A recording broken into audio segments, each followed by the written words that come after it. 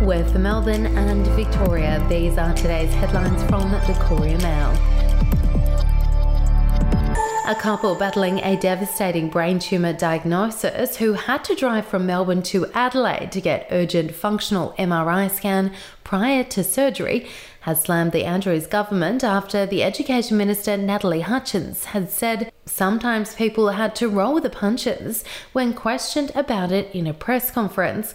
Kylie Hennessy is awaiting major brain surgery to remove the tumour that doctors had hoped would be completed last week, but she was forced to drive to Adelaide for the functional MRI scan after being told she faced a months-long wait in Melbourne.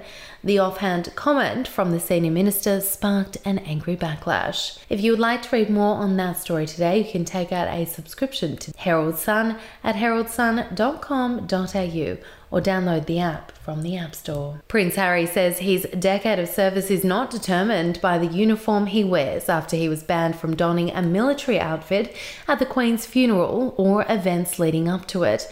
The Duke of Sussex, who saw action during 2 tours of duty in Afghanistan, revealed he will wear a morning suit during the official commemorations. It comes after he was prevented from wearing his military uniform at Her Majesty's state funeral. Controversially, an exception has been made for Prince Andrew, who will wear a uniform as a special mark of respect for the Queen when he stands guard around the Queen's coffin during the vigil of the Princess in London. We'll be back after this. News doesn't have to be boring. The Brits have given Prince Harry a new nickname after yet another tell-all interview. Oh God, is it the Ginger Whinger? Let the team at news.com.au get you up to speed each day with their podcast, From the Newsroom. A couple were busted joining the Mile High Club. Well, I guess they can't play Virgin anymore. Politics, sport, red carpets, royals. Get all the goss in just a few minutes. Follow From the Newsroom wherever you get your podcast from.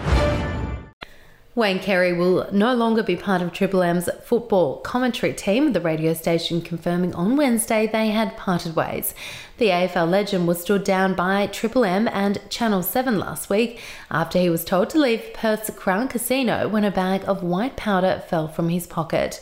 While Channel 7 is still awaiting results of a WA police investigation, the radio station confirmed his contract was up and he would not return next year. And James Hird could be making a remarkable return to coaching at his former club Essendon.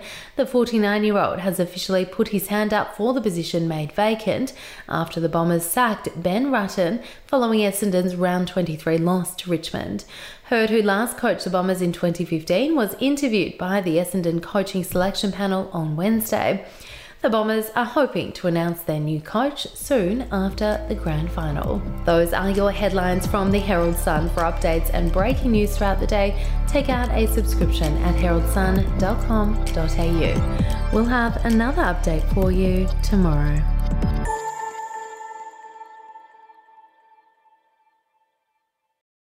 I'm Andrew Rule, the host of the podcast A Life and Crimes. Here are some of the things that we've been talking about the last few weeks.